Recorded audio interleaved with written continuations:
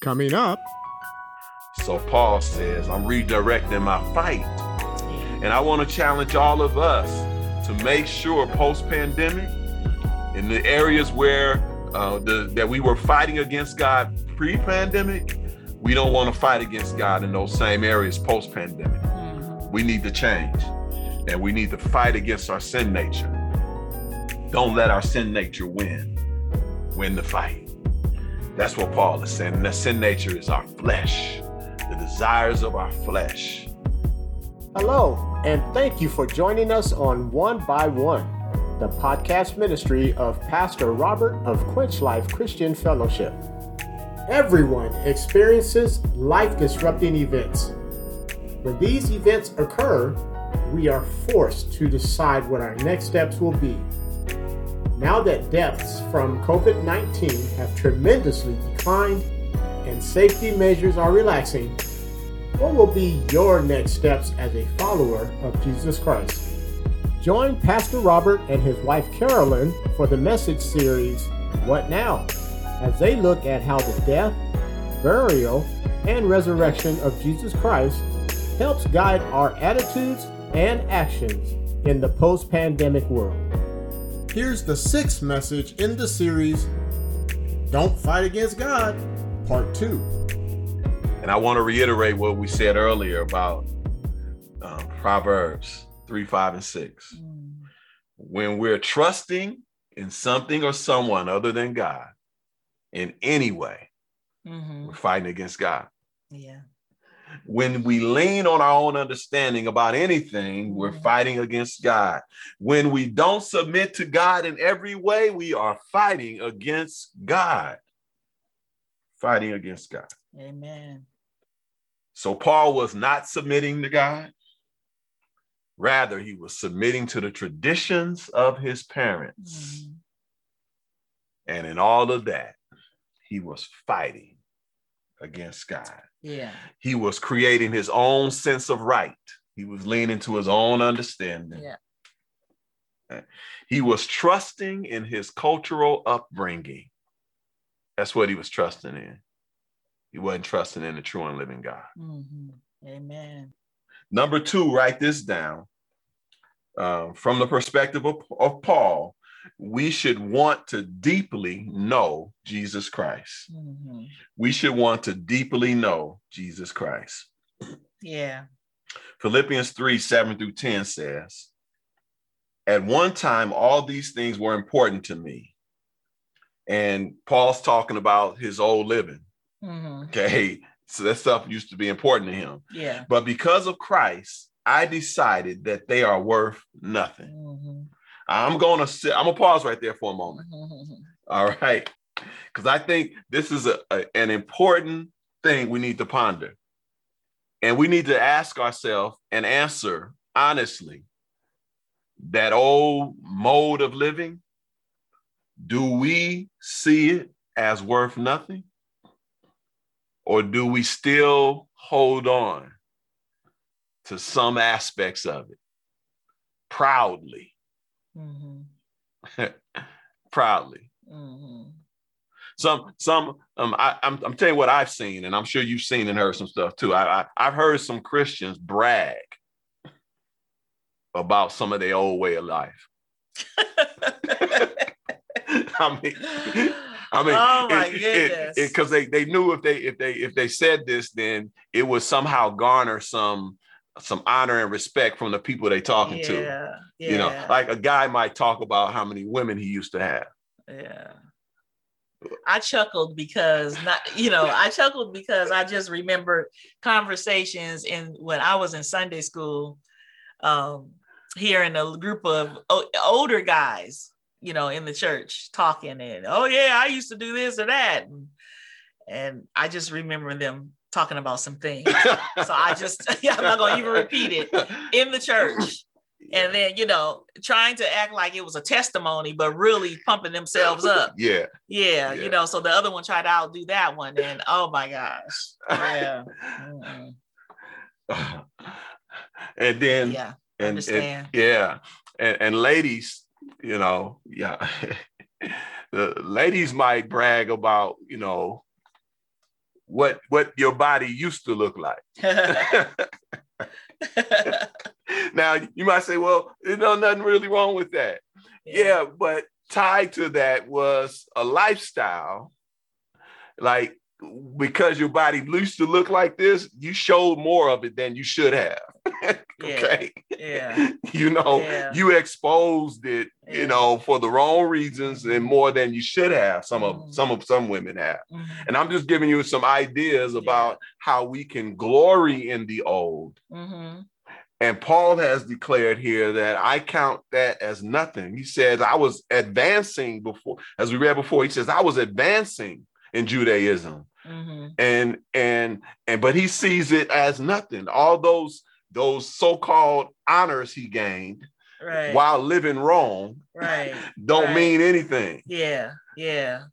When the men can show their bodies too, while they all pumping that iron and got the muscles and stuff. Exactly. Yeah, and walking around with a little tank top on or whatever and bragging about it. I used to do this and I used to be this. Yeah. Exactly. Same thing. Yeah. All right. And Paul says, I count it as worth nothing. Mm-hmm. In verse 8, it reads on. Now, not only these things, but now I think that all things are worth nothing compared to the greatness of knowing Christ Jesus, my Lord. Mm-hmm. Because of Christ, I lost all these things, and now I know that they are all worthless trash. Mm-hmm. All I want now is Christ. I want to belong to him. In Christ, I am right with God. But being right does not come from following the law. It comes from God through faith. God uses my faith in Christ to make me right with him. All I want is to know Christ and the power that raised him from death. King James says the power of his resurrection. Yeah. I want to share in his sufferings and be like him, even in his death. Amen. That's what Paul says. Paul says, that's what I want. I want to know Christ deeply. I want to know him so deeply that I want to be able to relate to his death, the suffering of his death, the pain of his death. Paul says, I want to know him. Yeah. I want to know. I just want to know the good things about him, the things that feel good, the healings and the encouraging words and all that stuff. I want to know the other stuff. I want to know his hurt. I want to know his pain. I want to know him. I want to know what that's like. Right. I want to know him. Yeah. And I count all that other stuff, all my other achievements, all my other stuff is worthless. It's trash. It stinks to me. Mm-hmm. Paul says, knowing Christ is worth more than that, and it's all that I want. Right. Just to know him. Mm-hmm. Just to know him. And Paul is saying, this is the post-resurrection Paul. He's saying, I just want to know him. I want to know him. Amen. Number 3, from Paul's perspective, we should fight against our sin nature. Mm-hmm. We should fight against our sin nature. Romans 7:23-25 says, but I see another law at work in me, waging war against the law of my mind and making me a prisoner of the law of sin at work in me. We pause here. Paul says, something's happening on the inside. I can see it. I can feel it. It's a war going on the inside, and this that's going on inside is fighting against the law of my mind. This new mind I have, this new thoughts I have, this new beliefs I have. There's something in me fighting against it. Yeah. And Paul says you need to fight against it. Mm-hmm. We need not to understand this. This is Paul who spent a normal life of fighting against God. Now he's saying, no, I want to transfer that fight that I had against God to fight against my sin nature. Yeah. Redirect that. I want to redirect that. Yeah. Instead of fighting God, I fight my sin nature. Yeah. And verse 24 says, what a wretched man I am. Who will rescue me from this body that is subject to death? Mm-hmm. Thanks be to God who delivers me through Jesus Christ our Lord. So then, I myself in my mind am a slave to God's law, but in my sinful nature, a slave to the law of sin. So Paul says, I'm redirecting my fight. Yeah. And I want to challenge all of us to make sure post-pandemic, in the areas where that we were fighting against God pre-pandemic, we don't want to fight against God in those same areas post-pandemic. Mm-hmm. We need to change, and we need to fight against our sin nature. Don't let our sin nature win the fight. That's what Paul is saying. And that sin nature is our flesh, the desires of our flesh. Mm-hmm. Amen. Amen. Number 4, from the perspective of Paul, our life is a race, so we should run to win. Yeah. Amen. Our life is a race, so we should run to win. 1 Corinthians 9:24-27 says, do you not know that in a race all the runners run, but only one gets the prize? Mm-hmm. Run in such a way as to get the prize. Yeah. That's how you should run. Right. Okay. And verse 25, everyone who competes in the games goes into strict training. So he said, if you're going to run to get the prize, you're going to have to be in strict training. Mm-hmm. Some of us are not walking with God in a mode of strict training. Yeah. If we were to give an analogy of our walk with God in terms of training and strict training, we're staying up late, eating junk food, and call ourselves running for God. And we're not taking care of ourselves in a spiritual sense, so that we can deem our lifestyle as strict training to run the race, to receive the prize, as I run for God. Amen. And it goes on to say they do it to get a crown that will not last, but we do it to get a crown that will last forever.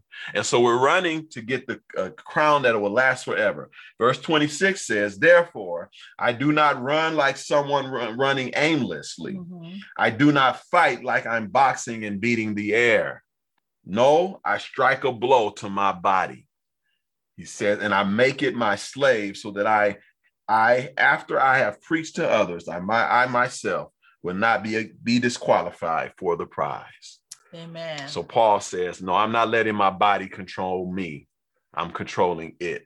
I'm in strict training because I want to get the prize that'll last forever. That's what Paul is saying. That's how we should live post-pandemic. Amen. Number 5, from Paul's perspective, our goal should be to please God. That's what our goal should be, to please God. Not one of our goals. Mm-hmm. Okay. Yeah. See, many have made pleasing God one of the goals. But Paul is not saying that. Paul is saying, no, your single goal ought to be to please God. It's the number one thing That's the number one thing to do. So that means everything you do it to please God. All right. And it says here, 2 Corinthians 5:9-10. So we make it our goal to please him, whether we are at home, in the body, or away from it. For we must all appear before the judgment seat of Christ, so that each of us may receive what is due us for the things done while in the body, whether good or bad. So while we've experienced significant death, and now we're experiencing significant preservation and restoration of life. The goal is to please God. Amen. In either case. And to drive that point home, Romans 14:8-9 says this: if we live for the Lord. If we die for the Lord. Amen. So as we move from significant death to significant life, in both states, in both conditions, in both circumstances, we should have been and should live for God. It doesn't matter. We live or die. The text reads on. So whether we live or die, we belong to the Lord. For this reason, look what this text tells us. For this reason, Christ died Yeah. and returned to life so that he might be the Lord of the dead and the living. You see what the text is telling us? That the resurrection made Jesus the Lord of the dead and the living. Amen. So that now it can be true that whether we live or die, we die for the Lord. We live for the Lord. It doesn't matter what happens. It's all about the Lord because we belong to the Lord. And lastly, number 6, from the perspective of Paul, what now? We should not be ashamed of Jesus Christ. We should not be ashamed of Jesus Christ. Romans 1:15-16 says, that is why I'm so eager to preach the gospel also to you who are in Rome. This is Paul talking. Mm-hmm. Okay. Just understand that his encounter with Jesus happened during the time of the Roman Empire. Yeah. And Paul says, I want to talk to y'all. I want to preach the gospel to the folks in Rome. Verse 16 says, for I am not ashamed of the gospel, because it is the power of God that brings salvation to everyone who believes, first to the Jew and then to the Gentile. Amen. So Paul says, I spent the whole lifetime fighting against God. I'm not going to do that any longer. And I want to bring life to folk. Amen. And we see an example of this that Paul continued to do. Acts 28, verse 17, and then verse 30 and 31. This is after Paul had been arrested and put on house arrest. Mm-hmm. It says, 3 days later, he called to the local Jewish leaders. When they had assembled, Paul said to them, my brothers, although I have done nothing against our people or against the customs of our ancestors, I was arrested in Jerusalem and handed over to the Romans. So Paul got his day at the Supreme Court. Mm-hmm. Verse 30, for 2 whole years, Paul stayed there in his own rented house and welcomed all who came to see him. He proclaimed the kingdom of God and taught about the Lord Jesus Christ with all boldness and without hindrance. Again, he was under house arrest, but he talked about this very thing that got him arrested, Mm-hmm. preaching about Jesus Christ. That's right. That's He right. continued to do so. Amen. And so I want to share with you guys an excerpt from a talk from the valedictorian of a high school. Mm-hmm. Her name is Elizabeth Turner. And she was the valedictorian of Hillsdale High School in Hillsdale, Michigan. And this is a portion of her written speech. It says, for me, my future hope is found in my relationship with Christ. By trusting in him and choosing to live a life dedicated to bringing his kingdom glory, I can be confident that I am living a life with purpose and meaning. My identity is found by what God says, and who I am and want to become is laid out in Scripture. Whether we want to admit it or not, none of us can be certain of how our lives will unfold. But we do know that trials will come. Right. The reality of this is that we face an unpredictable future. And while we are making all these plans to prepare, ultimately, none of us are promised tomorrow, Mm-hmm. making it all the more important to make today count. Yeah. Now, I just shared with you portions of her speech, but this young lady's principal told her her speech was not appropriate. Wow. Wow. Told her that she needed to change her speech. She stood her ground, and this organization called First Liberty Institute went to battle for her. Mm-hmm. And to speak about her rights. And because there were court cases in the past that have said that the school doesn't own what is said, and that if the student speaks against whatever the student says is the student's thoughts, and they do not translate to be representative of the school. The principal said she was representing the school when she spoke, so her words were inappropriate. So this organization got involved and sent a letter to the principal about it, and reminded the principal of what the students' rights were and legal cases that were found. I don't know the outcome of this, what happened here. But the reason I'm sharing this with you is that we have forces fighting against us. But this young lady, high school graduate, stood up and said, my life, in my life, I'm leaning on Jesus Christ. And I don't know what my future holds, but I know the one who holds the future. Amen. And she said, I'm gonna, and she fought against it, and she got support from many areas to allow her to give her speech. So I want to ask you, I want to challenge you in this post-pandemic era that we don't be ashamed of Jesus Christ. Yes. That we make sure that we learn from Apostle Paul what it means to fight against God, and shift our fight to fight against our sin nature and to fight for the things of God in this post-pandemic era. Amen. You've been listening to One by One. Here's a personal message from Pastor Robert.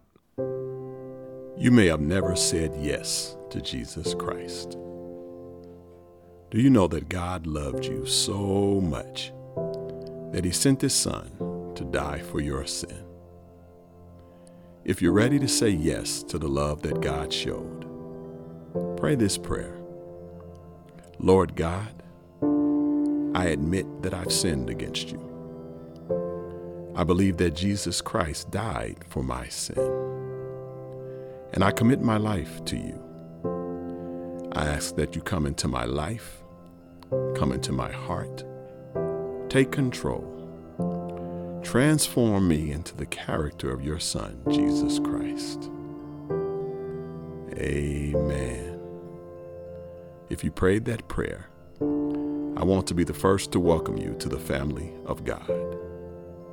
And I want to encourage you to find a church where you can learn more about Jesus, draw closer to God, and to other believers.